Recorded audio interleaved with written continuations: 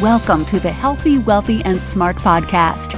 Each week, we interview the best and brightest in physical therapy, wellness, and entrepreneurship.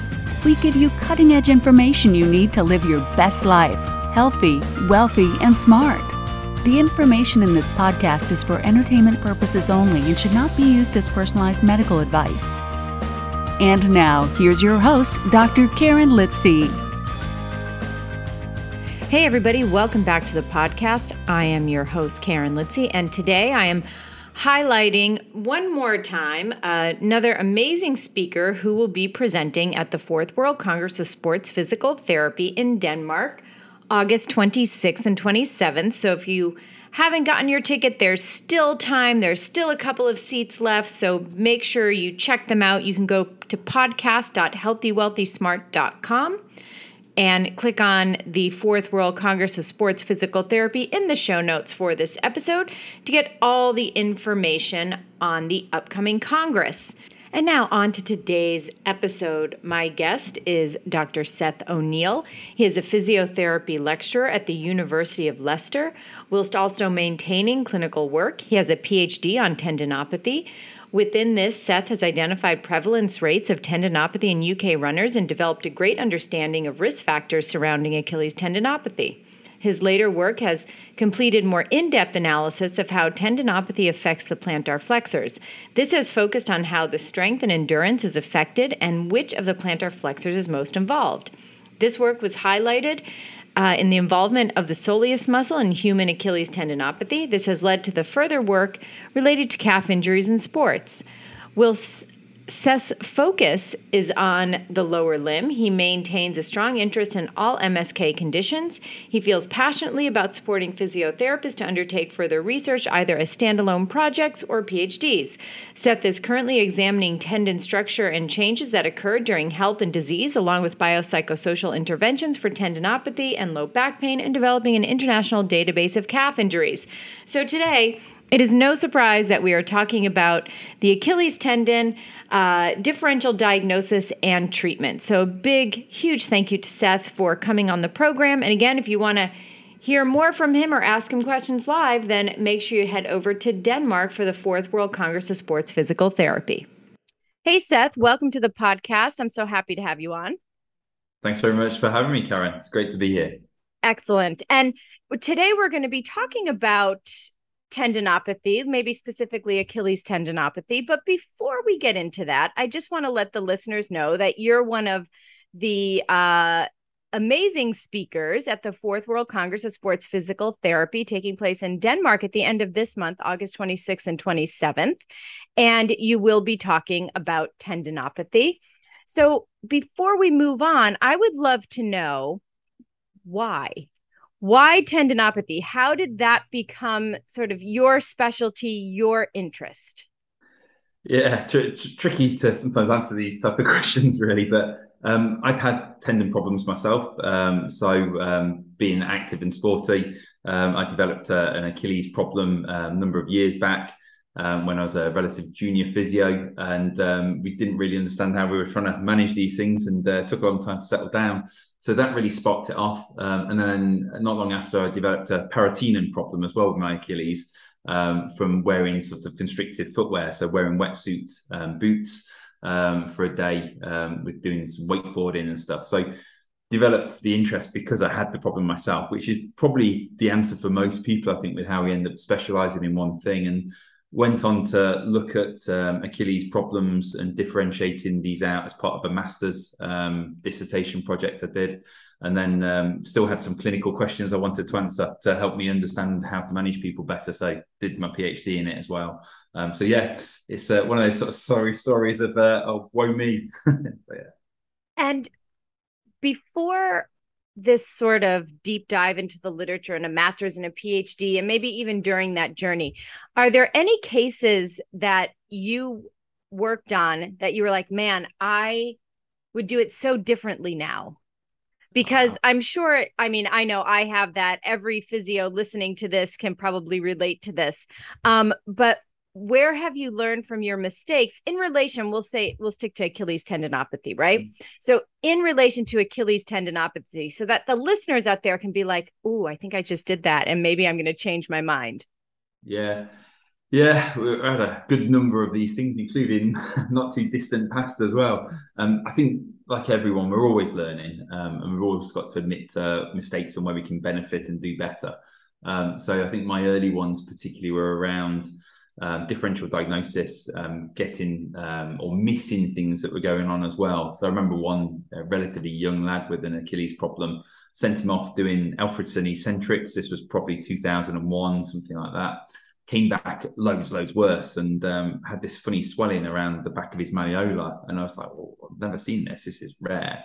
And didn't know what was going on at all. So sent them off for an MRI scan via our consultant at the time, and came back with an accessory soleus, which is where part of the muscle is low lying and actually sort of fills where Kager's fat pad is at the back of the malleola, and can cause pain and be symptomatic. And the old school approach is to just go in and cut it out. So the surgeon just whipped it out and all done and dusted. But I totally missed it the first time I saw him. I don't know whether the swelling was there at that point or whether I triggered him off and made him worse with the sort of rehab.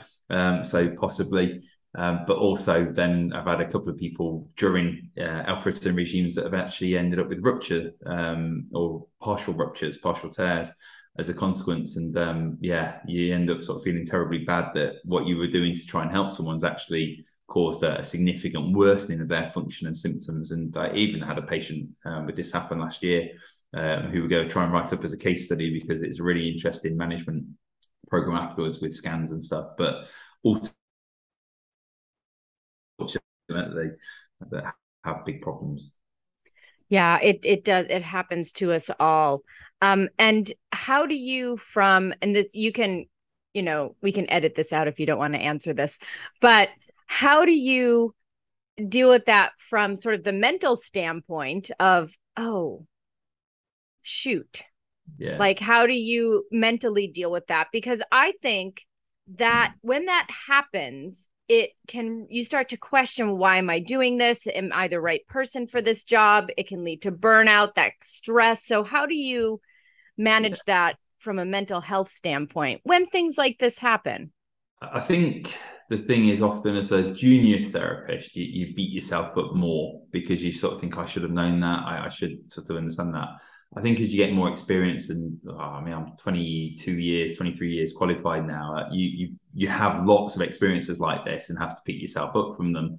And you just start to accept that is life, that's normal. Whatever area of work you specialize in or work in, whether it's physio or even being an accountant or something, mishaps, things that you can learn from, learning experiences happen all the time. And it's really just then taking what you can from it and developing and getting better. And when you have a bit of a boo-boo happen like this, we tend to remember it and you never then miss it in the future. A couple of examples I've had in the past would be like femoral stress fractures. Wasn't even on my diagnostic radar back when I was a junior therapist. You don't get taught it at university and stuff, and then you sort of you miss one and it's like, right, never miss one again. Now it's always high up on your index of suspicion. So it's really just not trying to beat yourself up, realize it's a learning experience and identify what you can do going forwards with it. Part of your CPD, of your reflective practice that we're all encouraged to do and often do, but not formally. Yeah, great advice. Okay, now let's get into the meat of the podcast here. Okay. So what we'll talk about is kind of, you mentioned it, differential diagnosis. So we'll talk a little bit about that and then go into some possible treatments and outcomes and things like that. So let's say someone comes to you with posterior ankle heel pain. They haven't been to their GP or to the orthopedic yet, because that happens a lot here in the US. I'm sure it happens a lot with you in the UK as well. So I will hand the mic over to you and you can maybe walk us through your differential diagnosis framework. What are you looking for when someone comes in with that? So the first thing I think is, as everyone already knows, is not to take whatever the previous diagnostic decision was if they have seen someone as well, and make sure you do your own workup, because let's face it, we all make mistakes as well. So I'd always look at them with fresh eyes and not go with the original diagnosis and make my own mind up. The three big things that mimic Achilles tendinopathy really then are related to posterior ankle impingement, so an os trigonum, whether it's a bony impingement or not. And they're the ones I actually see quite commonly that have been mismanaged. I had a cricketer recently, he's a professional cricketer, who'd been sent from their medical team in one of the counties in the UK, or England, I should say. And unfortunately, they'd missed that he had a posterior impingement, not an Achilles problem, and been trying to manage him using some invasive procedures, and actually scan and everything else. When I scanned him, but absolutely pristine and fine. And that's the one thing I do come across time and time again, is just people miss the impingement side of it. And normally the AGs, so aggravating factors and easing factors that the patient will report to you, if you listen carefully and inquire, will be very, very different. It'll be a totally different set of positions, not about tendon load, it'll be about ankle position, and being in that plantar flex position. That's relatively simple and straightforward, but again, it commonly crops up. Other common or relatively frequent presentations then will be around sural nerve. So one of your branches of your sciatic nerve runs on the lateral aspect of your Achilles. We just want to simply look at something like a straight leg raise with a neural bias for the everter area. So you do inversion with dorsiflexion. And if movements like that provoke the pain, that's not normal for a tendon. It would normally only hurt when you put larger loads through it and energy storage demands, not simple stretches, except in very highly irritable cases, but you can normally determine that clinically. So they're the two big things. The third group then is other localized tendinopathies. So tibialis posterior or peronei, which I think you guys call something different in the States. What are the peronei? Everters of the foot. We always have problems when we teach anatomy with our students. If they use an American app, it gives it a different name. I forgot what it is, but anyway. So just looking at the differential between those other tendons. So patients may refer and sort of suggest it's posterior heel, but actually it's in front of the Achilles.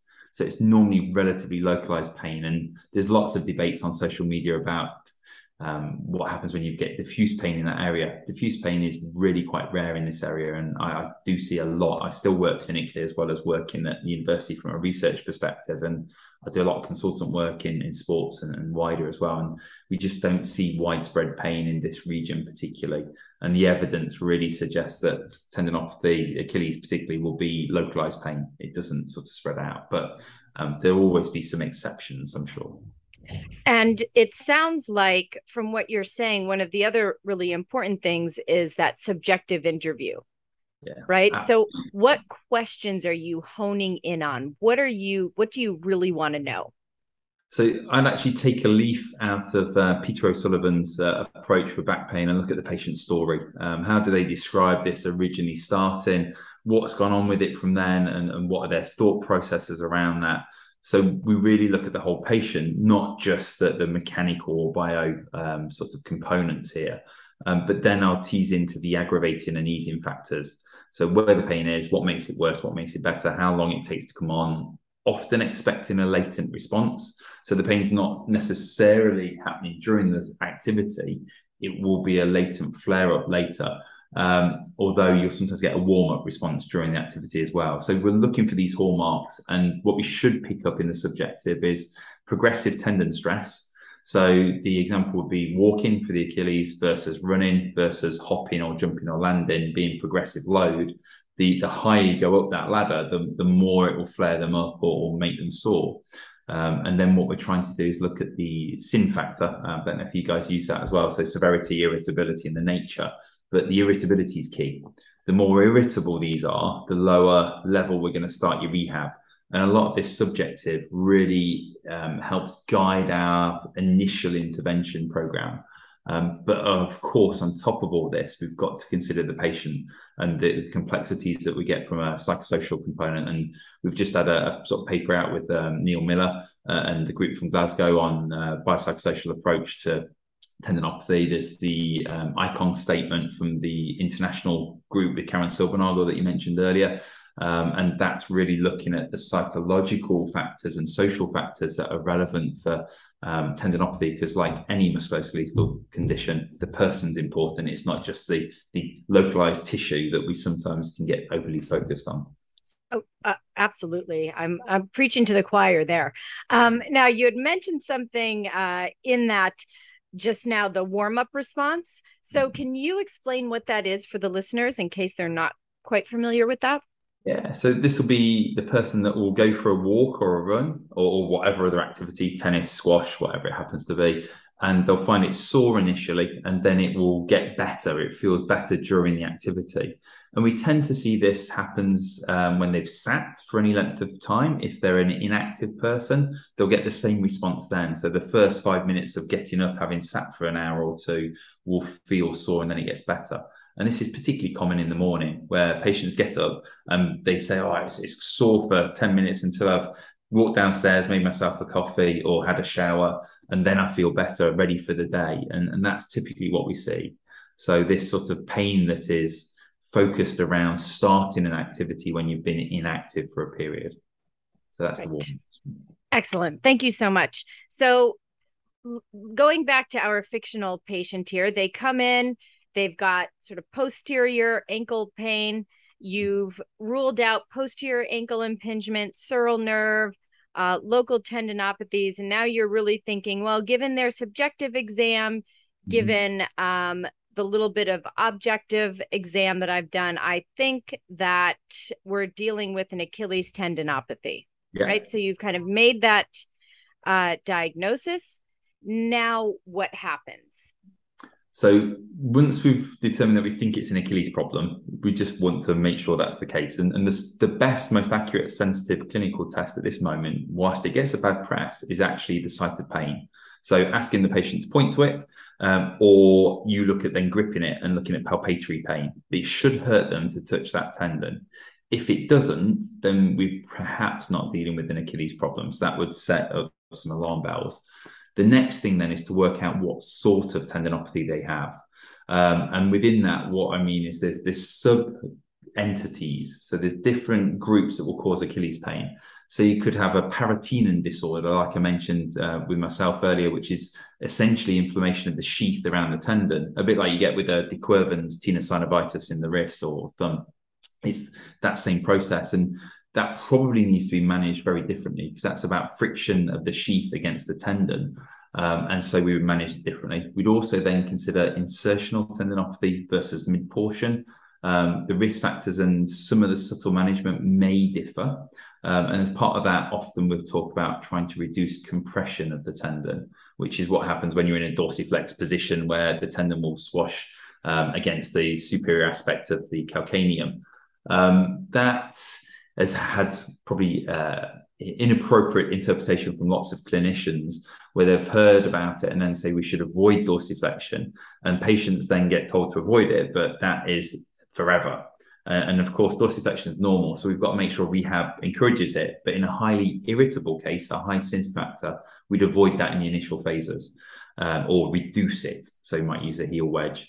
So mid-portion and insertion. And then with the mid-portion, we're trying to look at whether it's really related to the parotinan. There's a potential of a partial tear, or you can get these other disorders which we have academic disagreements about, called splits, where actually if the fibers run sort of longitudinally, you can get a pulling apart of the fibers. And they're called longitudinal splits, or occasionally you get a flap tear where the back of the tendon or a deep section of the tendon pulls off. Clinically, for me, they are much harder to manage, and they're the ones that I have certainly in the last 5-10 years made much worse, both symptomatically, functionally, and also structurally. And they're the ones I think we need to be cautious about. How we look at differentiating those out clinically is on subjective again of how did it start? Was this a onset that you developed during a sporting activity or a activity, a functional activity like crossing the road and stepping up a curb, or going downstairs or making a bed or something? Or did it involve whatever else? Or did it just come on gradually? You were sore the next day after you did a long walk or a long run. That's more akin to normal, typical tendinopathy being a generalized process of degeneration with some inflammatory elements that we sort of know and love as tendinopathy. But these subentities seem to be very different, I think, for management. And the problem with all the research, nobody splits them out. So all the research doesn't differentiate out these sub-entities. They stick them all together. And part of this is why I think a lot of regimes have washout. They look like people get a generally good response. Some get worse, some don't respond, but generally about 70% of people get better. I personally think if we can look at these different entities, we will probably improve our rehabilitation. And Karen Silvernagel's work, I've forgotten now, it's gone out of my head, the first author of it, so I apologise. Karen's the senior author. They've looked at actually identifying clinical groups, so a psychological sort of profile group, a structural group, and then a more of a biomechanical sort of weakness group. And that's, I think, got some legs to go forwards with how we might look at our patients in the clinic. And I'm just trying to remember if there's one more group. There is one more sort of sub-entity, which is plantaris-induced tendinopathy. So typical presentation will be medial section pain, a little bit higher than typical mid-portion. And they may find that actually being in plantarflexed or dorsiflexed positions when contracting the muscle and therefore loading the tendon actually hurts. And that's because Lorenzo Maschi's work that he's done has shown that you get some compression of the plantaris tendon against the Achilles tendon, and it seems to then set up a tendinopathy based on compression. So we can identify that clinically with palpating the medial side, but ultimately imaging is probably then the better way to identify it. But it doesn't mean they need surgery either. That's the other important message for you to take away from it. They've always had that plantaris. It's always been there for that person's life. They've developed the symptoms for whatever other reason, and they will probably respond to normal management, but maybe with some modification to loading in dorsiflexed or plantarflexed positions. So we work in the middle a bit more initially until we're starting to settle and improve. Certainly in my clinical work, they will settle just as well as any other area does. But of course, with a lot of the research, people are seeing tertiary sort of work, failed rehab with multiple people. And then, of course, they're more likely to go on to surgery. So we've always got to interpret the literature a little bit with caution based on the populations that the research groups or whoever it is that's writing the paper actually see and deal with clinically. Yeah, that was a great overview. Thank you so much. And now you had mentioned imaging. So can you explain how you explain to the patient, do you need imaging? Do you not need imaging? When it comes back, let's say an MRI comes back and they're all out of sorts because, the doctor said I have damage to my tendon. How am I going to fix this? Yeah. Right. So how do you deal with that? Because that is what happens. And then people say, well, when we're done, should I get another MRI so that I can see the tendons back to normal? So how do you respond to that? So that last one I'll deal with first is that actually you're probably going to see some residual changes in the tendon that will take a long time to settle down. And this may be akin to scarring. So when you cut your hand, you end up with a scar afterwards. And that actually what we're seeing on the imagery at a later date may be similar to that scarring process. And also reminding them that the tendon's very slow to remodel and recover. So really we're talking about imaging at a year plus if we want to look at it. And it doesn't matter what the tendon looks like. It matters whether their symptoms and their function are good early on. I would have a different conversation in an elite sporting population, though, where actually we know that a tendon that has structural changes is 7 times more likely to develop symptoms the next season. And actually, I would probably then want to be changing the tendon structure. But again, that would be a discussion I'd have with the medical team, perhaps not the athlete so much, because we don't want to. We have to be very careful about the psychological impact of our words with our patients. And this is why imaging's had bad press over a number of years. because it's often given to patients and they get told, oh, you've got tendinopathy, you've got a big tear in there, there's loads of fluid and inflammation, and the patient's like, well, I need to then rest until it settles, I need to sort of get this better, and how the hell is it loading exercise going to help me get better when that's actually what's triggered it? So they're the clinical challenges that we have to explain. In terms of the first place, when we do the imaging, I simply try and de-threaten them with it. So say, look, this is typical of what we'd observe for somebody with tendinopathy. So that is tendon pain that you've presented with. This is not out of the ordinary. This isn't something that's particularly severe, assuming that that's the case based on the imaging. And I'd also, with MRI, identify that it's actually a poor technique to look at collagen. So all we're going to see is high signal, really. It's very, very hard. You need to have an excellent scan and an excellent radiologist to really examine collagen fibers with it. So it will tell us how big the tendon is, and it will tell us how much fluid there is in there. But we know that doesn't have a strong relationship with pain. And this is, again, part of the reason why we wouldn't want to do it down the line so much. Having said that, again, Karen Silvernagel's group has got some lovely papers that have come out that are showing structural change does occur with functional resolution and improvement in symptoms. So we've got probably two different research groups in the world at the minute. The Australians have often said we shouldn't be looking at imaging, whereas actually Karen's group, and I think where we're taking it in the UK, is that we should. It has a use, but we've got to be very careful with that interpretation. And we certainly see changes in tendon structure as we rehab patients. We don't need to see it in order to get resolution, but that's because structure doesn't correspond to what's likely to be the key chemical factors in the tendon that are actually what's triggering pain. And we know there's lots of different chemicals involved in tendinopathy. So it's sort of trying to tie it all together. My reason for imaging, I use imaging in practice most of the time, is to help waylay patients' fears, because often they're concerned about the risk of rupture.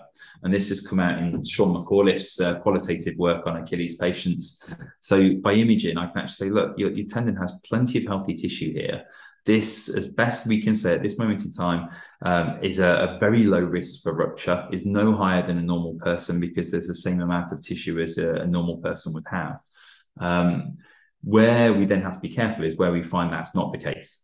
And we've just been doing a big longitudinal study in Premiership Rugby in the UK, looking at this to see about how that changes. And Matt, who's doing a PhD with me, is going to be analysing and looking at that data. So Matt Lee, he's head of medicine at Northampton Saints.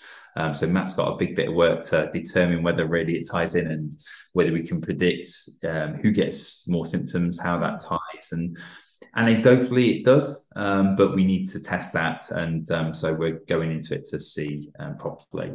But yeah, good use, I think, for imaging, but not longitudinally imaging for most of your patient group.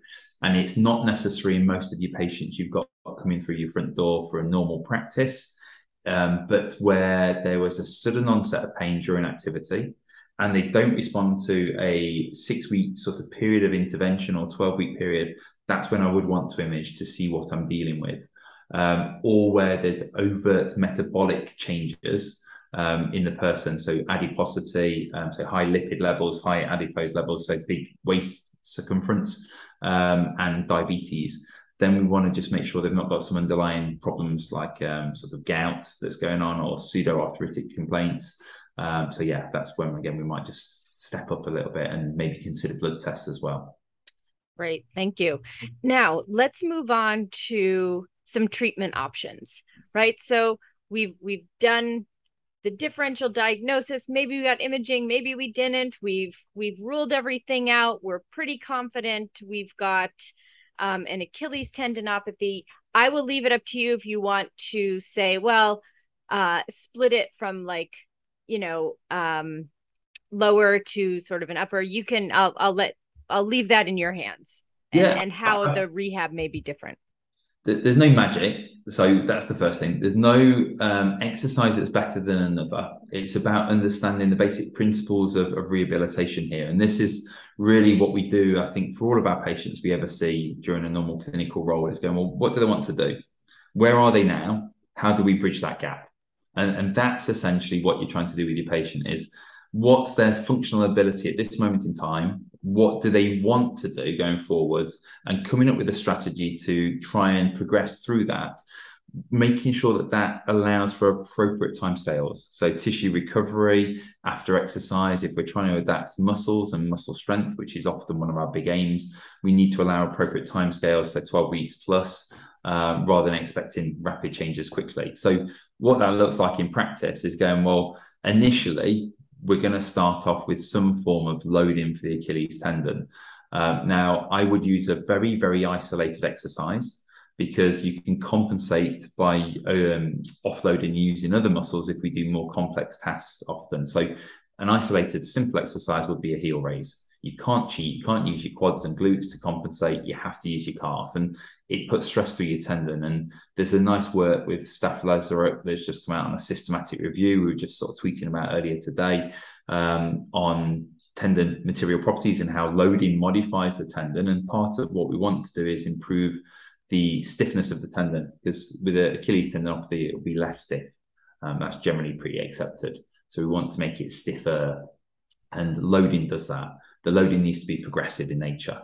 So we use the symptoms to determine that. And Karen Subel-Nagel initially pioneered the pain monitoring model. So looking at how sore it is during the activity and afterwards, getting an appropriate level of discomfort that the patient can tolerate, doesn't impact their function, and making it harder. So something like bilateral heel raises, if somebody's really niggly and sore, progress to a unilateral heel raise. That's about 4 times body weight through the Achilles tendon for a bilateral heel raise. Again, depending on the modeling method that's used. Josh Baxter in the States has done some nice work on this in his lab, and has got a lovely paper with Karen as well, showing exercises that increase tendon stress. And that's a really good paper for your listeners to have a little read of, to look at how to progress, or to give ideas of exercises and how they would progress through that. Running, for example, would be about 5 to 6 times body weight through the Achilles per step.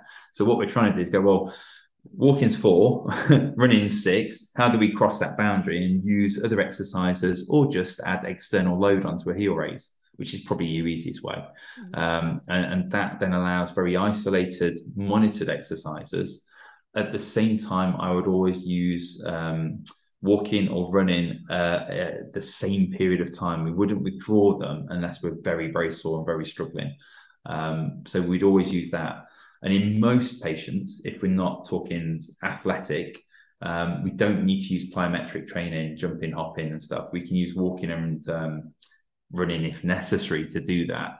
But the more elite athletes, I would always be looking at plyometrics, so hopping, jumping, landing, whatever it happens to be, accelerations, decelerations, off tangent runs. They all increase the stress through different fascicles of your tendon.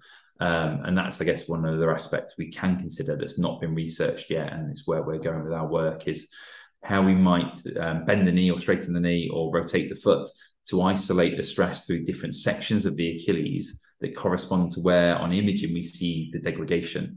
So if we ever want to remodel the tendon, we also need to stress the tendon at an appropriate threshold. That needs to be 85 to 90 or more % of your maximum voluntary contraction. And let's face it, rehab's never done that, because most rehab doesn't quantify strength. So I'd always measure strength early on. A lot of you guys, I think, in the States have access to isokinetic devices within your clinics or in local clinics, or other force measurement devices.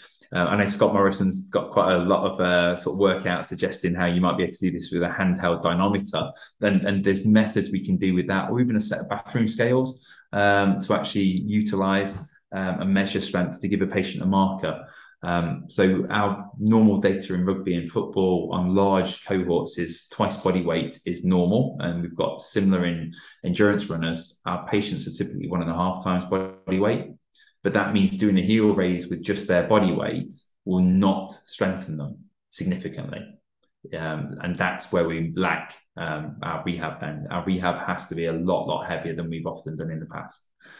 So in a nutshell, bilateral raises, unilateral, progressing through. I don't use isometrics early as a method for pain relief, because the evidence substantiates it's not actually that good for pain relief, unless patients find it wonderful, in which case use it. But heel raises give warm-up response anyway. Perfect. Yeah. And in the States, do a lot of places have isokinetic testing? I don't know. My I think misinterpretation, sorry. I don't I don't know about that. Um, Even here in New York, I don't think, outside of like the larger systems, I don't know that a lot of individual physical therapy offices have that. I do have a handheld dynamometer, and I'm lucky enough to be friends with Scott Morrison. So he was able to kind of take me through Yeah. and then how to use it. And but it's sometimes the setups can be a little complicated, especially if you don't have an office. If you go to people's homes, how do you stabilize one end and use the other end? And I've come up Yeah. with some interesting options. But yeah, Seatbelts work. yeah, I Yeah. use seatbelts. I have chains. I Yeah. have like the green, the green stretch strap. Yeah. That with all the I started using that because it doesn't give. Yeah. It's pretty good. Yeah. So kind of along the line of a seatbelt. Yeah. So I started using that instead of using even some chain link. I found it to be a little bit easier, a little more gentle for people in their Often a homes. ratchet strap that you might use on a roof bar. So if you're putting Oh, it on a roof rack, you might actually use then a strap, and those type of straps can be very good, especially if they're wider. If they're narrow, then it hurts the person's knee when you strap it on top. But ultimately, I like it because we can showcase that they need to do strength work because they are weak, and we've got more data to give them. When you haven't got that opportunity, it's really just sort of giving them this sort of wise approach to going, well, you're here, you need to be there, we need to progress through this, and you then just target an exercise that is tolerable but is sort of getting a little bit of reaction afterwards for a short period. So like I said, bilateral ear raisers, unilateral with weight, or progressing forwards. And if you're a physio or a PT that likes lots of different exercises, give them a dozen, that's fine. But if you're like me, I'm very simple. I just give them one or two things to do really well, to do very regularly. And what we avoid in that way is they don't do the things that feel comfortable and easy, because that's what patients generally do. And they avoid the ones that hurt them because they think it's making them worse. But if we educate them that this is critical, we've got to poke it a little bit to stimulate the cells and improve muscle strength, to help the muscle shock absorb for the tendon, which is our current understanding of what we're trying to do with rehab. Then we've got to actually sort of work very well in a bit of discomfort. And you beat me to the punch. That was going to be my next question, is how do you talk to the patient about, like, this is not going to be pain-free necessarily. You're going to have some discomfort. So you kind of beat me to the punch on that. But I think it's important that patients know that you're going to have some discomfort with these exercises, and that's okay. Because a lot of people have been told, I see it, I'm sure you see it, their whole life, if it hurts, don't do it. Yeah. It is. And what we've got to explain to them, and I often use examples of relatives that they might have had a hip or knee replacement done in the hospital, and how afterwards they have to bend it, have to walk on it, and actually, yes, it hurts, but it gets better. Or if you've broken your arm and you're in a plaster, how gently stretching it out when you come out of plaster helps it get better. And that's then normally enough to help people go, yeah, I understand that, and I can see how that would help. And I also then often just explain that as you do this and you get the symptoms afterwards, that's the cells in the tendon excreting some chemicals that, whilst it makes it a bit sore, they also actually remodel the tissue. And what we're trying to do is wake the cells up to repair the tissue, repair the tendon, but also improve your muscle as well at the same time. And we've got to stimulate it. It's no different from delayed onset muscle soreness if you go to the gym. So that's the other one that I commonly use as the example. Going, well, tendon pain is DOMS. It is this chap called William Gibson in Australia has done a whole PhD on delayed onset soreness, because it's tendons that he's looked at and connective tissue, not muscle fibers, the sarcomere itself. And his work, I think, is really pivotal with our understanding of it. So flip it around as DOMS. Most patients have had DOMS at some point in their life. Yeah. Oh, that's great. Yeah, I love that. Well, I have to say, I'm going to have to re-listen to this a couple of times. Even though I'm here, I feel like I'm missing things. I feel like you're speaking. I'm like, wait, what? Wait, did I miss this? I'm gonna have to listen to this over and over again because everything is so good. And I think thank you for making it so applicable to the practicing therapist. Because I think that there are nothing against researchers, but there are a lot of practicing therapists out there, probably more so than researchers, who depend on you guys to be able to disseminate this information in a way that is practical and makes sense. So thank you for that. Now, as we start to wrap things up, what do you want the audience to take away from our conversation today? What are some key points? I guess the most important parts of monitoring and treating people with tendinopathy is just get your diagnosis right in the first place. Differential diagnosis gets a lot of bad press at the moment, I think, on social media, and it's been wanted to sort of dumb down and go with just we've got posterior heel pain. But how I treat an impingement versus tendinopathy would be very, very different. You need to differentiate, and then you need to look at isolated tendon and muscle exercises that is progressive in nature. And I think the key message to physical therapists and physios is that we need to load a lot heavier than often we've done in the past. And by getting normative values for certain sports like we're doing at the moment will help guide what we should be targeting. And they have performance relevance as well when you're dealing with athletes. But for a normal patient, this is the difference between crossing the road quickly in front of the car that's come in versus actually ending up with the car getting a bit too close to you. Got it. Yeah. And I love that load heavier and looking at the normative values, because like you said, if running is 5 to 6 times body weight and you're working with someone doing a single leg heel raise just with their own body weight, it's just not going to be enough. Yeah. Right. Yeah. We've got to push them a little bit more to load a little heavier. So thank you for that. Now, Seth, where can people find you if they have questions, they want to ask you, or they want to find your research? Where can they contact you? I'm not a huge one for pushing the sort of research out other than via sort of Twitter. So we have a Twitter handle that we sort of use regularly, and we'll put papers on there and things. But I don't have, I've technically got a website that's on my Twitter profile, but I don't update it. So I'm terribly slack and too busy to bother updating it. I need to sort it out. But hopefully this next year I'll have a bit more time. So Twitter's the best one. It's just Seth O'Neill, but the O is a 0 because there's already another Seth O'Neill in the world somewhere.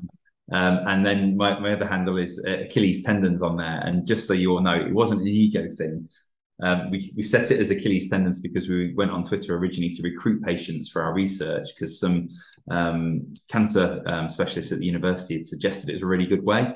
It was terrible because you need loads of followers to be able to recruit patients and actually get your message out there. It was great for networking, and that's, I think, the big thing with it.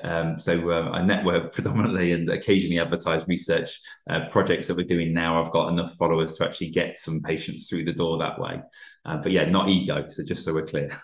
Of course. And we'll have links to those Twitter accounts in the show notes at podcast.healthywealthysmart.com. And like I said at the top of our conversation, you are speaking a few times at the 4th World Congress of Sports Physical Therapy in Denmark at the end of this month, August 26th to 27th. So do you want to give a little sneak peek about what you're going to be talking about, and what are you excited about for the conference? So myself and Karen Silbernagel are going to be running a joint session for the British Journal of Sports Med breakout on treating people with tendinopathy. So we're going to do 2 sort of sessions of that, so replicate it. So hopefully if you're interested in coming, you can come in and attend that, and hopefully it'll be nice and interactive and flesh out some of the aspects we've discussed now with Karen. And then I'm chairing the session, which will be the session that I'm most looking forward to, with Karen's there. Who else have we got? I've got to get it right now. Michael Kajar, and also then Steph Dakin as well. So I'm really looking forward to that. It'll be really nice to hear these guys talk, because they are literally at the top of that sort of pinnacle of researchers and clinicians really worldwide. And then Denmark's nice. I mean, every other time I've been to a conference, all I've ever managed to see is a little bit of Copenhagen, because it's been sports congress, and I normally dash in and dash out of conferences. So it's a little bit the same this time around, but I'm actually looking forward to seeing a bit of Nyborg. And also they've put 2 hours in the middle of the day for activity, and they've suggested paddleboarding. And whilst I dislocated my shoulder a week ago or 2 weeks ago, it's my second time, and I was paddleboarding at the end of the week. So I'm hoping that it'll be a bit better by then and actually get out and have a decent paddleboard and some exercise rather than just sat at the conference. So that's one of the things I'm looking forward to. And of course, enjoying a small beer with yourself. Yes, a small beer. I look forward to it.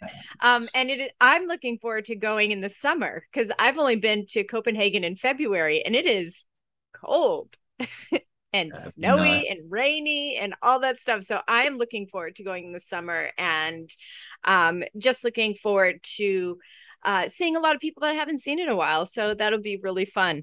And now last question. It's one I ask everyone, knowing where you are now in your life and in your career, what advice would you give to your younger self?